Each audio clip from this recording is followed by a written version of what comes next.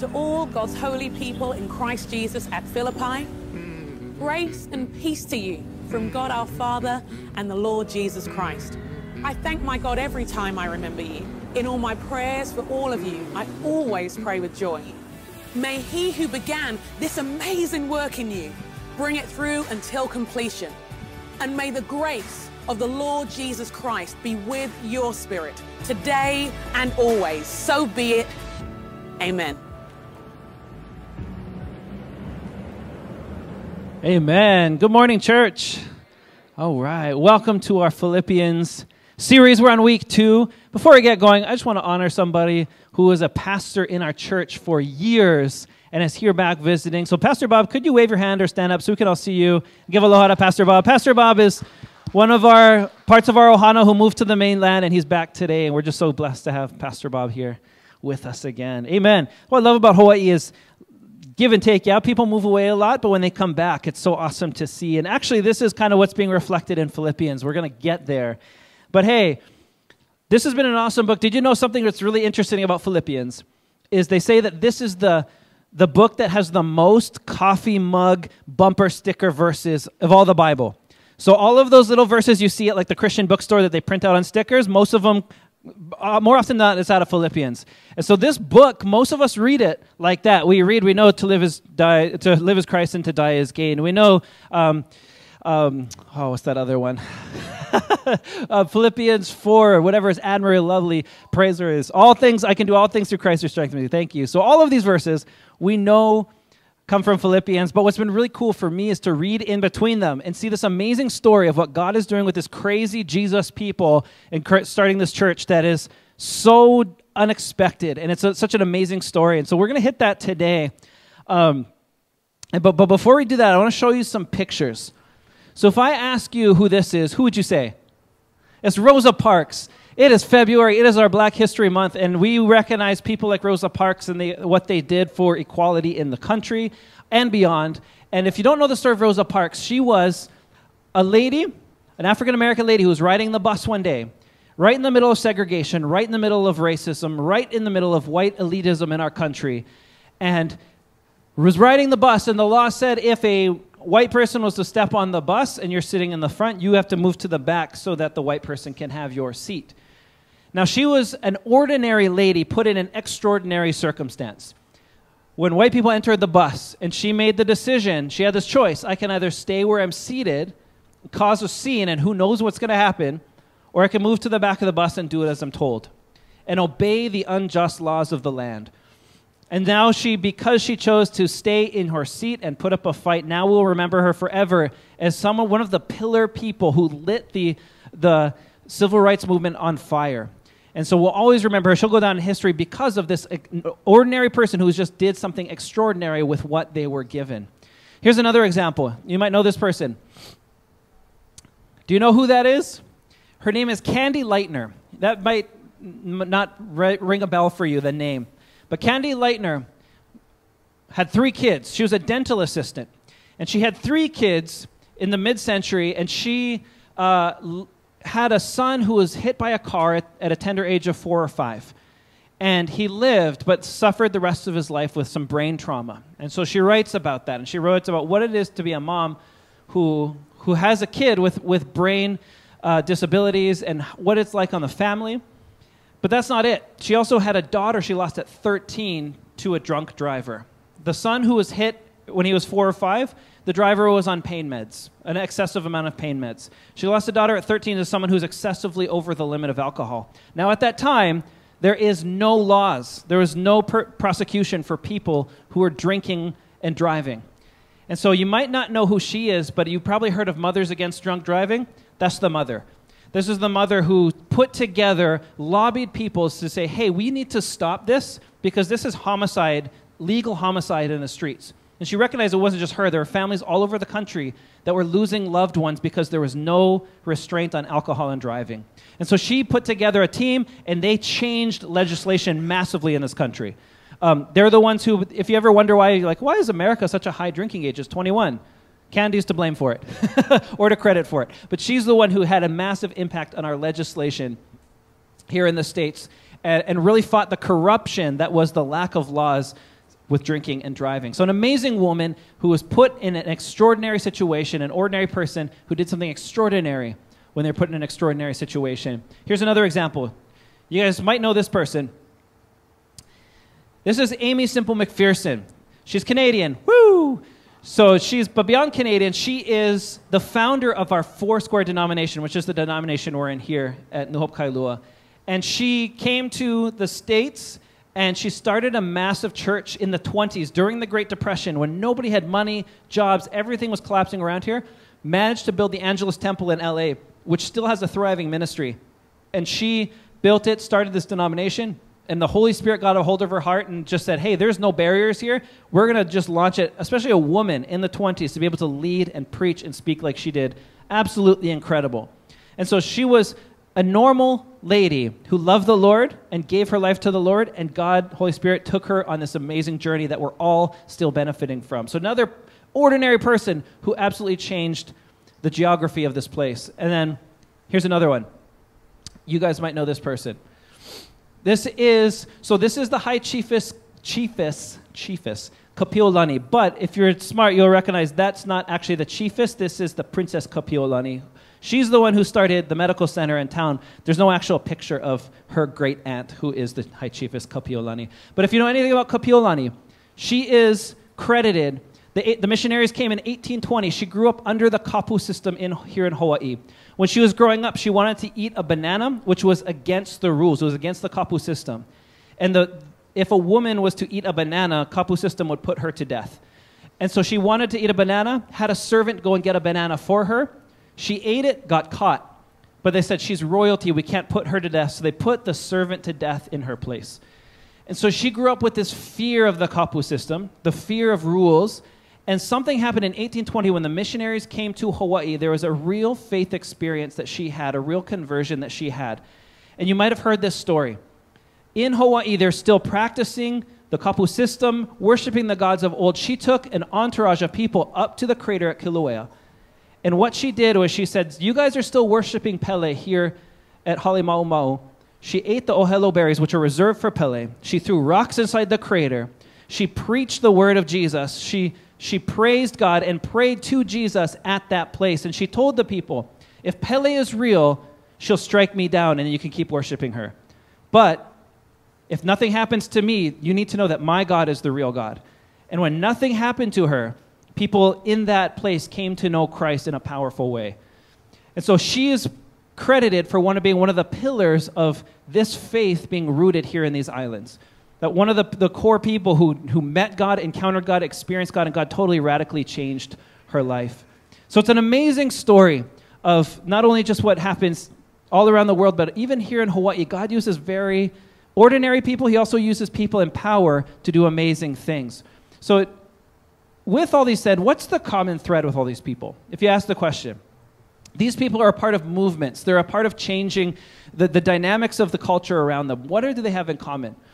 Well, here is this. It's no matter if they're rich or they're poor, if they're a segregated lady on a bus or if they're a queen of a nation, if you are given the opportunity to be crazy enough to do something bold in faith, you have the power to change anything, no matter where you are.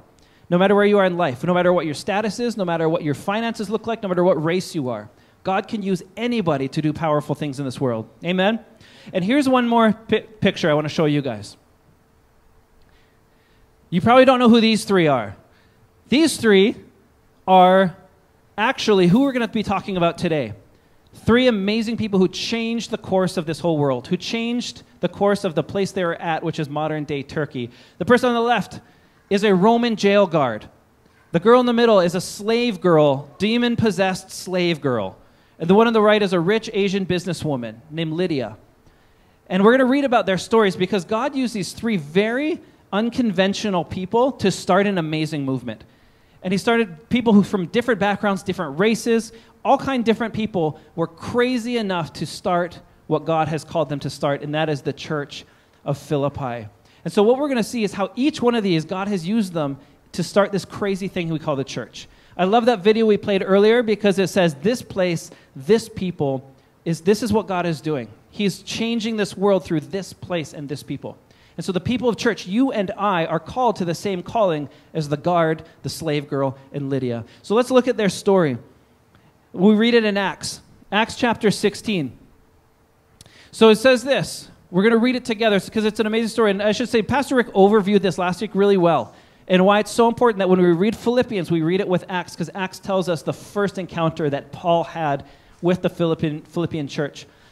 So Acts 16 says this: "We boarded a boat at Troas and sailed straight across the island of Samothrace. The next few days we landed at Neapolis.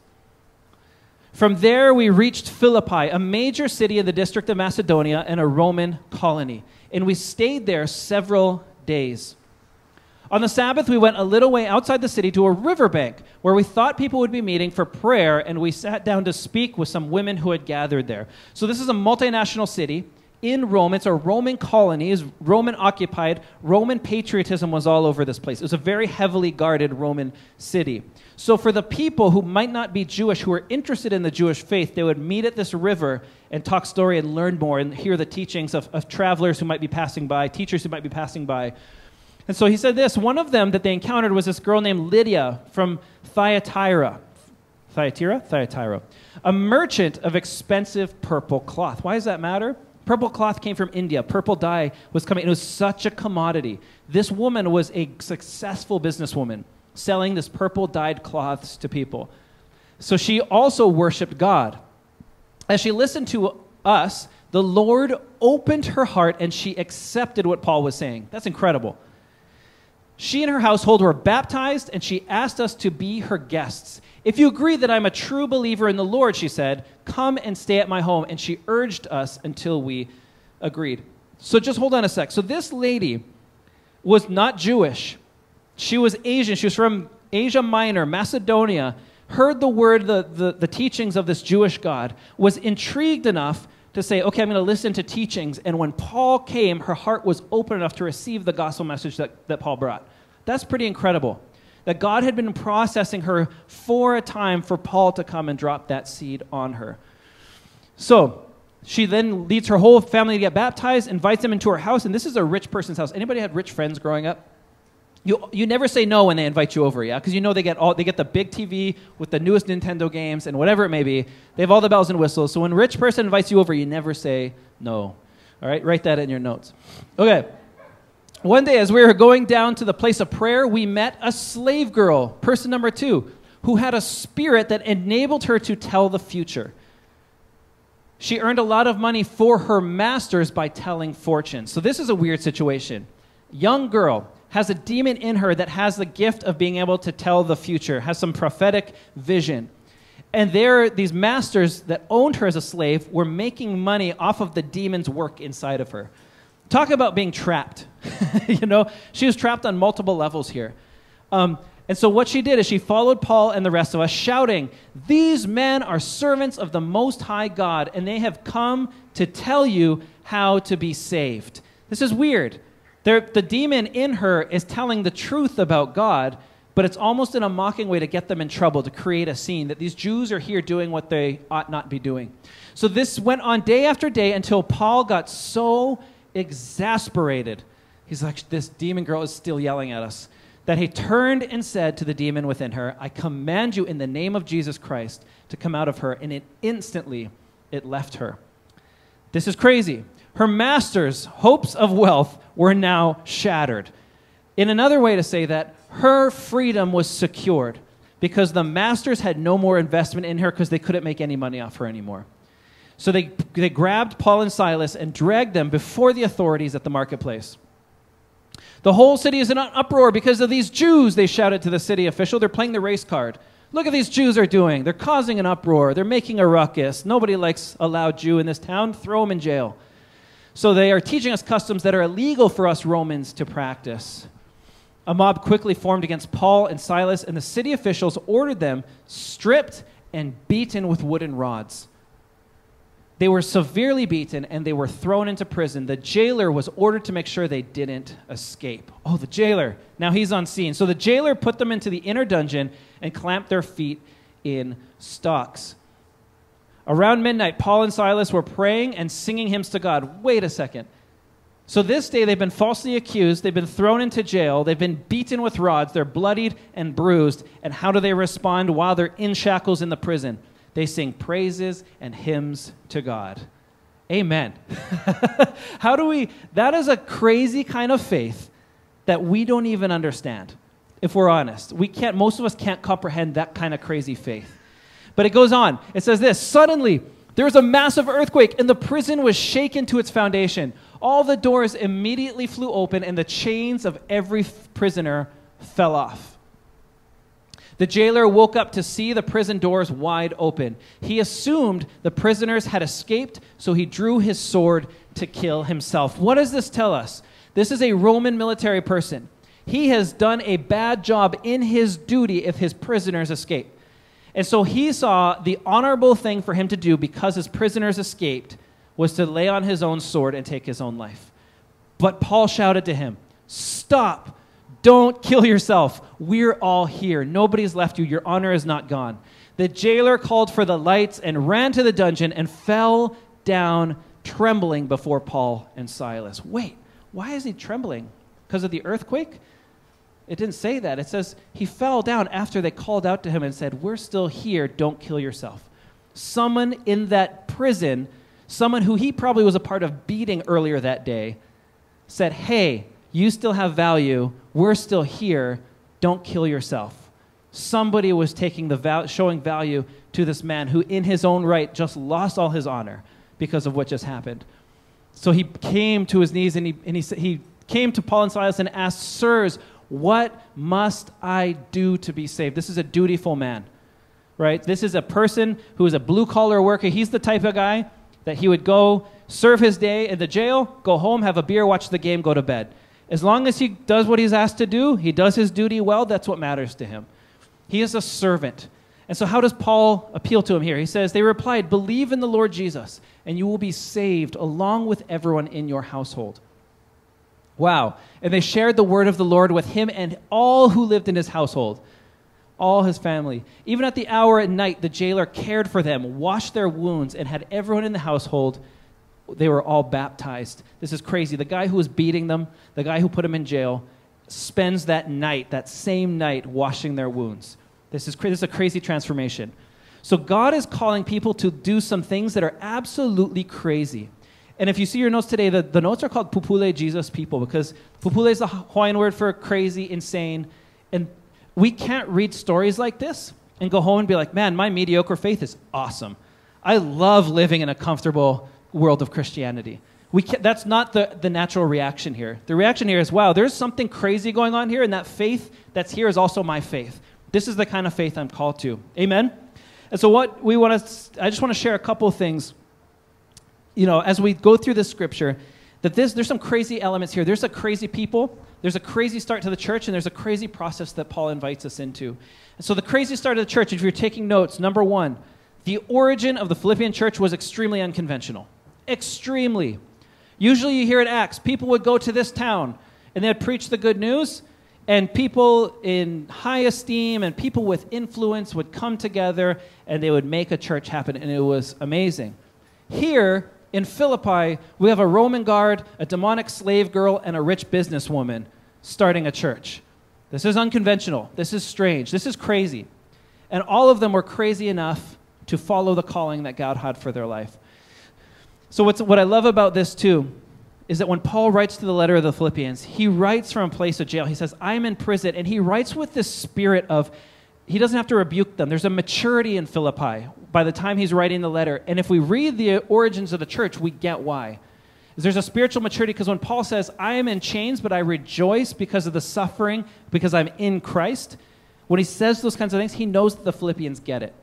You see, Paul knew what it was like to be a slave to the jail, but he's also, and then he calls himself, "But I'm more so a slave to Christ." And that slavery is way more freeing than the slavery that man can offer me. And so what he says then is, he's writing to people who were entrapped by something. We read between the lines and see that Lydia was longing for something. Her business life wasn't exactly all she needed in life. She was longing for something more, a vision of who God might be. And so when Paul came and preached the gospel to her, that was God meeting her in that moment and saying, she's like, "Yes, this is what I've been waiting for." right? She's no longer a slave to business culture. She's no longer a slave to the things that say, hey, as long as you're successful with money, then you're good, right? There's something more. Then the demon-possessed slave girl, absolutely enslaved both to masters and to a demon. When Paul called that demon out of her, he knows when he's writing the letter, hey, you guys know what it's like to be a slave to things other than Jesus. He knows they have that maturity. And the last one is the Roman guard, being slave to Rome and doing exactly what Rome asks me to do. And Paul says, hey, why don't you come and serve somebody else, a master who's good and glorious and faithful and has grace and mercy. So all of these ways, Paul knows that the people in Philippi have been slaved to masters of this earth, and they know that when they come to Jesus, they know what real dedication to Christ looks like. And so these are the people he loves. Paul says in Philippians 1, my heart goes out for you. I justify my feelings in this way because you guys are so incredible. They are an incredible people who have an incredible church.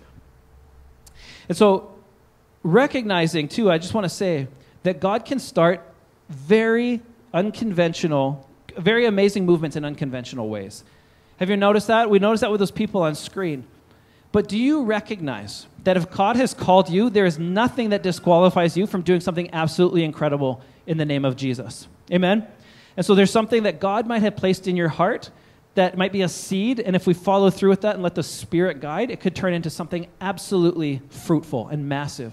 We can change the demographics. We can change the geography of this place, the spiritual geography of this place, by what the Holy Spirit can do. It's amazing.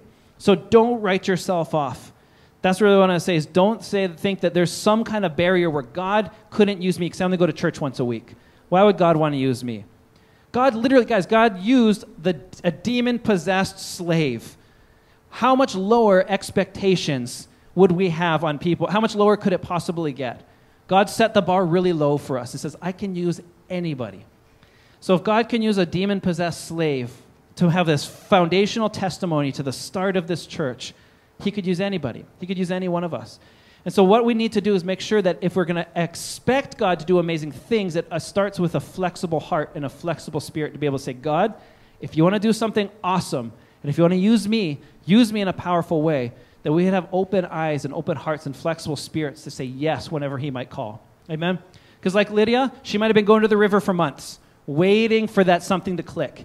And the day Paul came was like, yes, it clicked. And her whole house got baptized. Incredible.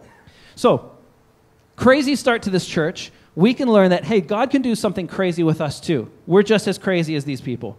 Number two, with crazy people, we recognize that the gospel shatters in this story racial and social barriers. It shatters racial and social barriers. And this is one of the most beautiful things about the gospel, is that people all over the world with different cultures and different backgrounds can experience the same love of Christ through the lens of their own culture, the same way that I can experience the love of Christ through mine. And that's incredible. And not only can it break through, but it's supposed to. Do you recognize this? That how did he start Philippi? A rich Asian businesswoman, a poor, next to nothing, demonically possessed slave girl, and a Roman blue-collar prison guard who was Roman, a Greek, and an Asian, a Greater Asia, Asia Minor, girl from Asia Minor, all different ethnicities, all different social backgrounds. God's like, you know what? I'm going to use the gospel to unify them to start something amazing, what we call the church. That's incredible. Every time I travel around the world, it's so cool to see how God lays fingerprints in every single culture. And our job is to make sure that we're expecting God to show up with different people in very similar ways, that it's not our job that the West, right? We live in America where the West doesn't have this monopoly on Jesus and we take it out to everybody else, but God is actually already there. And if we change our perspective to see how God is moving in other cultures, we get a way more bigger and dynamic view of who God is. And that's the best thing for us. Amen? And I want to just end with this. It's a story. It happened this last week, and this is how I've seen the gospel jump a barrier, shatter a barrier. I was part of a panel discussion with some educators, with a couple pastors, and on their side, they're educators, and the topic of discussion was the LGBT community. And it's a sensitive one. It's a tense one. We walked into the room, and we felt a physical tension, a physical barrier in that room. And we knew that they've already labeled us. They think they know exactly what we believe and what we stand for. So we just prayed. We're like, God, whatever love looks like in this situation, help us to be that. That's the easiest thing, is like, help us to be love. And what's great is I came in kind of with my thoughts and my verses and everything prepared. The way the conversation went, we heard the hurt. We heard the bitterness. We heard the things coming out of that side, which was like, wow, you guys have gone through a lot with Christianity, with churches, with the church culture. And there was real tangible pain there. And one of the pastors I was with just broke down and started crying. He's like, we are so sorry. I've never seen that we didn't realize that the church has caused you guys so much pain. And we represent the church. We're pastors. It's just, can you forgive us? And can we work? And I kid you not, everyone in the room was crying. And this barrier that felt so tense just sucked out of the room. And we started to be able to relate on a human level. And what's great is we had that moment after those tears. We had like, hey, we believe in Jesus. We believe he is love. And we're sorry for what happened in the past, but we believe that there's a future where we can love you better than we have in the past. And there's a future for more conversations about why we believe what we believe, why we stick to Scripture with things like marriage. But in that place, we got to share the name of Jesus and be love. And it was probably one of the most healing conversations I've been a part of. And I've seen the gospel, when the gospel is manifested in love, absolutely shatter barriers. Every time. And so whatever it's a social barrier, if it's a political barrier, if it's a racial barrier, God has his way of shattering those things so he can make his people one together. Amen? And God is continuing to do that. And I love that he does that. But number 3 in your notes is this. Not only does he the gospel shatter those kind of barriers, but we also see that Jesus meets us in crazy specific ways. This is what we get out of this story. Okay, so what does this businesswoman who needs the truth and the hope of the gospel, who needs to see beyond her business, beyond the success of this life, she's looking for something greater, what does she need? God meets her with the gospel message that appeals to her intellect.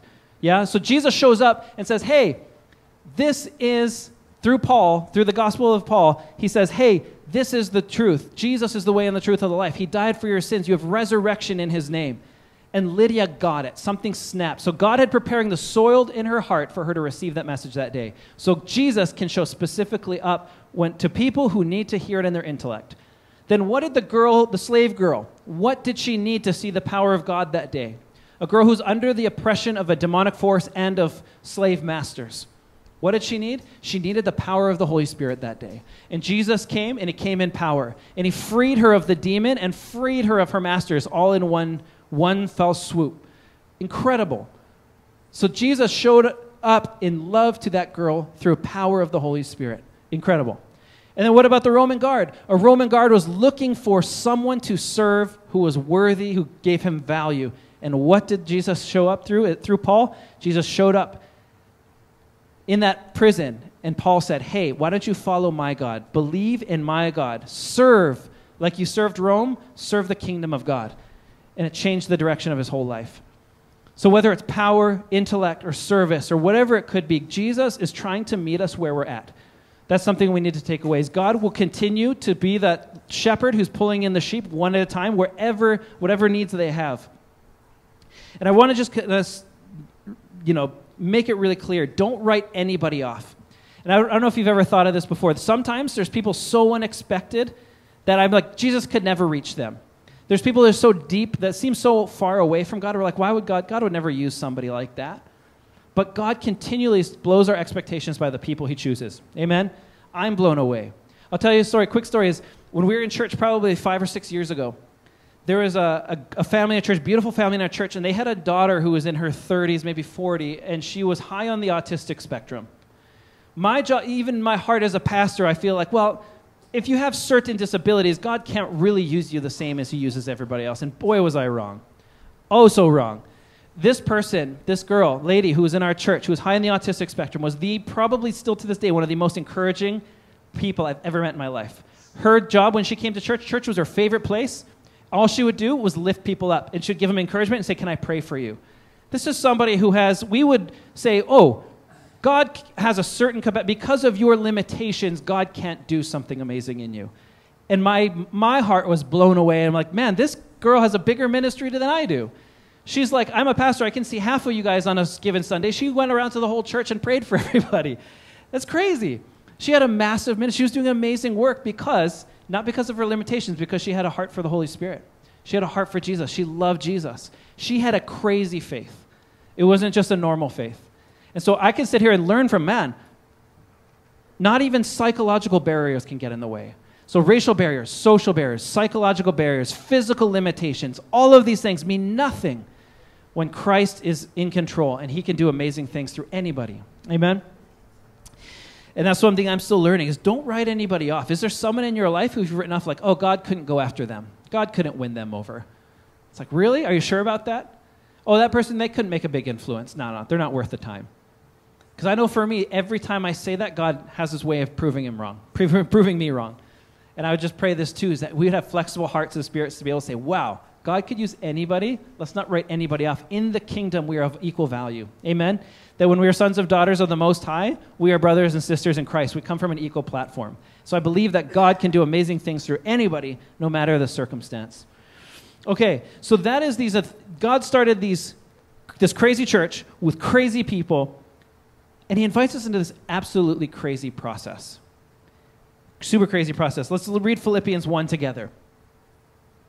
Philippians 1:15 starts here. It says, it's true that some are preaching out of jealousy and rivalry, but others preach out of Christ with pure motives. What he's talking about here is whenever there's a big movement and it's centered around one leader, if that leader's taken out, which Paul was in prison here, a lot of times people there's a fight for leadership, and oh, we ought to do this, and oh, we should be doing this, and I should be preaching over here because I'm a better preacher. And so all the motives are getting skewed of what's going out. And so he's addressing that, and he's saying they preach because they love me. They know that I've been appointed to defend the good news. So some people are preaching to please me, though others do not have pure motives as they preach about Christ. They preach with selfish ambition, not sincerity, intending to make my chains more painful to me. He's like, as I sit in prison, it's getting worse and worse because their motives are so bad. But he says this, that doesn't matter.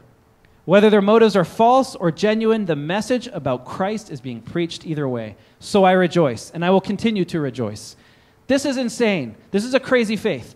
To be able to say, hey, it doesn't matter what's being said or why people are saying what they're saying, as long as they're preaching the gospel of Jesus, we're winning. This is what he's saying. And this rivalry still happens today. If you're in the church world, you know, there's people who say like, whoa, don't listen to that preacher. He's, ooh. You know what I mean? We get like that with a lot of people. And we start saying things like, hey, you know, we see mega church pastors on stage and they have huge crowds. We're like, oh, they're just entertaining people. They just want fame and they just want this. And we can start nitpicking people who are preaching the gospel from things that we see. And if Paul were here, he'd be like, guys, you're missing the point.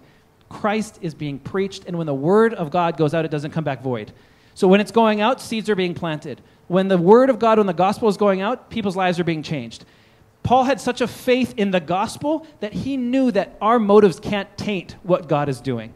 Does that make sense? He had such a faith in the power of Jesus, the power of Jesus' gospel, that he knew that there's nothing we could do in our own selfish motives to take away the will of God, that is going to go out and change lives. That's incredible. So he says this, for I know that as you pray for me and the Spirit of Jesus Christ helps me, this will lead to my deliverance. Wow. Powerful. So if you're taking notes, the next one is this, is the gospel breaks through our own issues.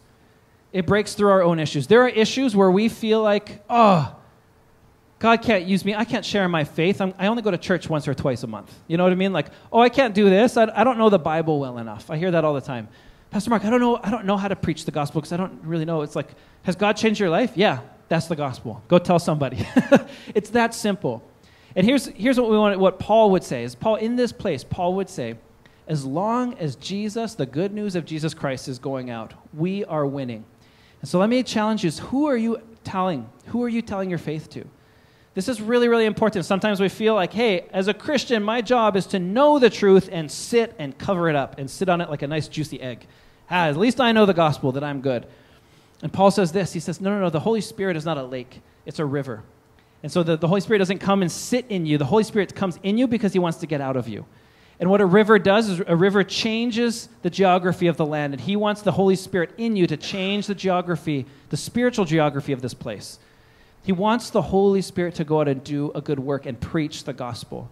And So for all of us, whatever your issue is that is keeping you from your faith or from sharing your faith, Paul would be here in this place saying, what are you waiting for? That's it? That's all you got? That's your only issue?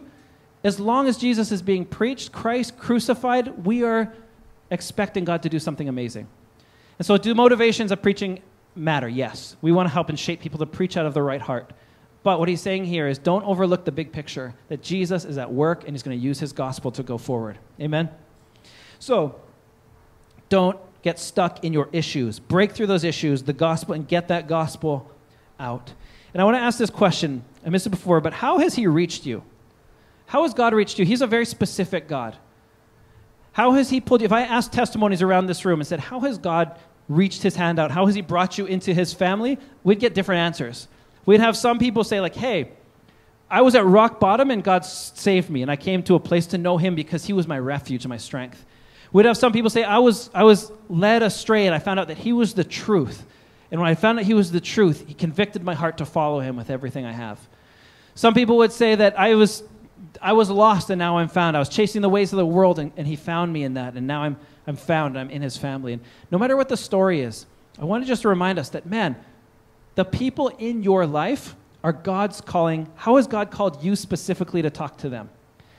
It wasn't just anybody that showed up to the river to teach Lydia about the gospel. It had to have been Paul. I believe that. It was Paul's message that Jesus spoke through.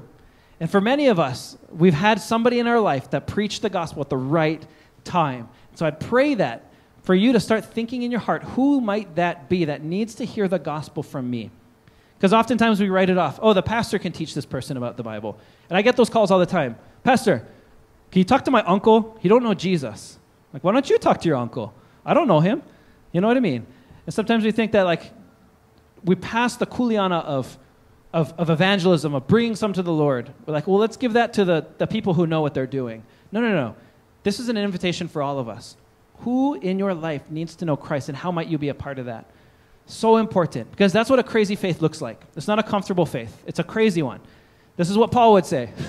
What are you doing to witness to those people in your families, in your friend groups? Such an important question. But the last one is this. He breaks through our issues. Another part of the crazy process is that the hope of Jesus overrides our circumstances. The hope of Jesus overrides our circumstances. This is amazing. Let's take a look at this verse, Philippians 1:20. You guys know this one.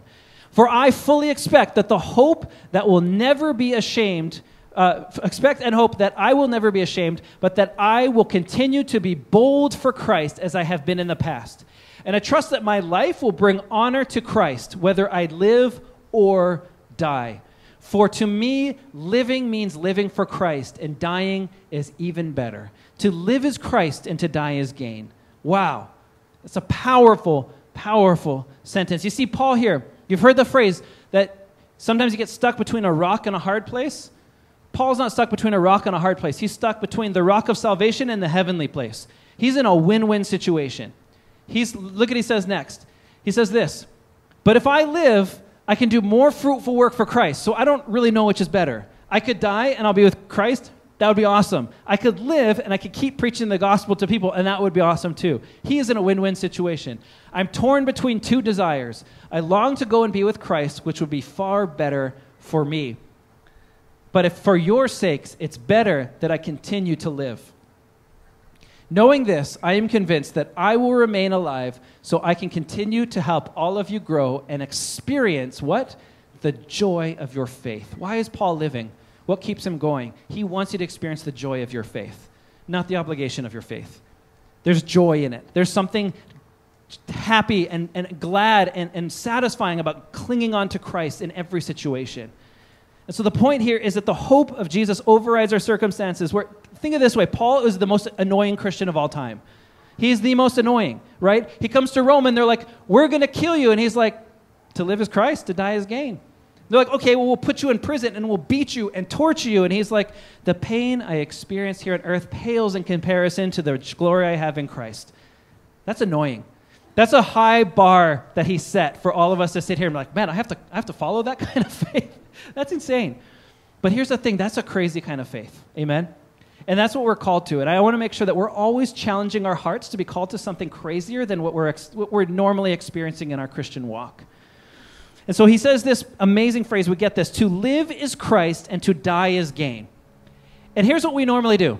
To die is gain. I get that. When I die, I'm with Jesus. Amen. Things are going to be good. But to live is Christ? No. To live is work and to die is gain. That's most of our stories. Oh yeah, that's a good story. I work hard my whole life. I try to follow Jesus, but I get Jesus at the end. Amen. That's not a crazy faith. That's a very normal, it's a very kind of faith. Some of us, it's to live is school, to live is sports, to live is marriage, to live is whatever, fill in the blank, whatever is driving you here in this life. And to die is gain. Jesus, you guys, Jesus isn't just trying to win your hearts to get into heaven. He's trying to change the whole dichotomy of this place here on earth through you. And so Paul knew that. Paul was in Christ. He was through Christ. He was with Christ. Everything he did revolved around Jesus. And so he knew that to live is Christ, to die is gain, because when I live for Christ, when I die, I get more Christ. It's a win-win. It's the Chinese finger trap of winning. You guys ever had one of those? Yeah, when Chinese finger trap and you pull one side and you cannot get your finger out. That's where Paul was. He was stuck. He's like, if I pull this finger out, if I lean this way, I get to live longer on earth and to keep experiencing the joy of my salvation. If I go this way and I die, if they kill me here in Rome, it's cool because I get to be with Jesus. What kind of crazy, pupule kind faith would it take to live in that kind of reality? That's amazing. And so whatever it is, you fill in the blank. To live is blank. Can I ask you to challenge your heart and say, why is it not Christ? Where is Christ in it? To live is Christ. Christ is why I live. I live because of Christ, for Christ, through Christ. Everything is in Christ. And when I die, that's where my gain is, because I get more Christ. He is in the best predicament of all time. And God is calling us into that same Chinese finger trap. He's calling us into the same position where we're so stuck, we're so torn between living a great life here and also living boldly, where death means nothing to us. So may I ask you, can you be courageous in your faith? Can you ask somebody who might be like, oh, I don't know if I can share my faith with them right now. But pray about it, because there's someone in your life who needs to hear the gospel through you, specifically. God didn't call us into a bystanding faith. He didn't call us to come and to kind of watch and listen as things change around us and not be a part of it. Amen? So for us to actually fulfill the Great Commission and do what God has called us here on earth, all of us have to be a part of that. So let me ask you this. How bold is your faith? How crazy is your faith? Is the story of your faith normal, or is there room for something amazing to happen still? Here's what I think happens. It says Jesus is the author and the perfecter of our faith. He is writing the story of our faith. For many of us, we're living an expecting faith. We know the ending of the story already. I'm going to live my life this way, and I'm going to get to the end of the story, and it's going to end, and I'm going to be with Christ, the end. And there's no room for God to blow our minds anymore. If we ask this prayer and say, God, can you actually come in and do something new in my life, do something crazy in my life? Here's what I bet will happen. He'll take that story he's writing, he'll rip those middle pages out, he'll write something new and stick it right in the middle. He says, now try living that. It's crazy, it's bold, but there's always time. And I've seen people come to do amazing things in their faith way later in their years. Your days, if you're a kupuna here this morning, your days are not up. You still have so much time to do amazing things for God. And this is what he's calling us to. And I just want to close in this. Did you know this? That the word pupule, when we say you have one pupule kind faith, one crazy faith, Calais verified this with me, and so did one Hawaiian dictionary. But I had to double check Calais. But here's what's crazy. The word pule means prayer. You know what makes the Hawaiian word crazy? Pule, praying continually. That starts. So if you want to start a crazy faith right here, right now, pray continually. Pray without ceasing. Pray forever. Pray crazy prayers for people. Pray for people who you think God can never get a hold of because they're too far gone. Pray for people who think you're too sick to be healed. Pray for those type, and that's where the craziness of your faith will start taking action. You'll get real one pupule faith, one crazy praying faith. Amen? So here's what I want you to do this morning, is start thinking right now, who in my life needs Jesus? Because if we read the words of Paul and we don't see the heart of Paul, we totally miss it. The heart of Paul is that all people would come to know who their Savior is. So who is in your life that needs to know Christ, that might need to hear it from you? That's my question. And what we're going to do is we're going to bow our heads together and we're going to pray for that person right here, because a crazy faith is a praying faith. Amen? So let's stand together as we pray for this. If you would stand with me, bow your heads and close your eyes. And here's what I want you to do. I want you to picture that person, whoever comes to heart. And I know everything in your spirit is going to tell you it's not going to work. I'm going to think about this person, but I know that there's so many barriers. There's so much relationship at stake. There's so many things that are going to get in the way between this person actually coming to know Christ. And what you're doing right there is you're putting God in a box that he can't do something that is absolutely crazy. And all I know is I get one pupule kind Jesus. He's not a normal Jesus. He's a crazy Jesus. And I believe he can do crazy things. So let's pray for that right now. Jesus, I pray for whoever you are stirring in our hearts. I pray that whoever that is, a family member, a friend, somebody who is hurt, somebody who is lost, somebody who is following the wrong ways of life, I pray, Jesus, that you would give us the boldness to not exclude ourselves from this process and say that somebody else will bring them to Christ. Somebody else will share their faith. I pray, Jesus, that you would help us to be that person right here. That you would call us out forward in faith to preach to that person a gospel of truth, a gospel of hope, a gospel of mercy and grace to that person. Jesus, I pray that if we don't have the words, that you would give us the words. Jesus, I pray if we don't have the right timing, that you would make the time. I pray, Lord, that we know your heart. You're a shepherd who is looking for his sheep. And we pray, Jesus, that you would help us to be in that process to bring your sheep home. So God, whoever it may be, God, give us the crazy kind of faith to make us step out of what's normal, to make us break relationship barriers, to be able to speak the truth and life and wisdom into whoever needs to hear it. Jesus, I thank you that the resurrection that we live in, the resurrection that Paul personified, is a resurrection that comes after death, not before death.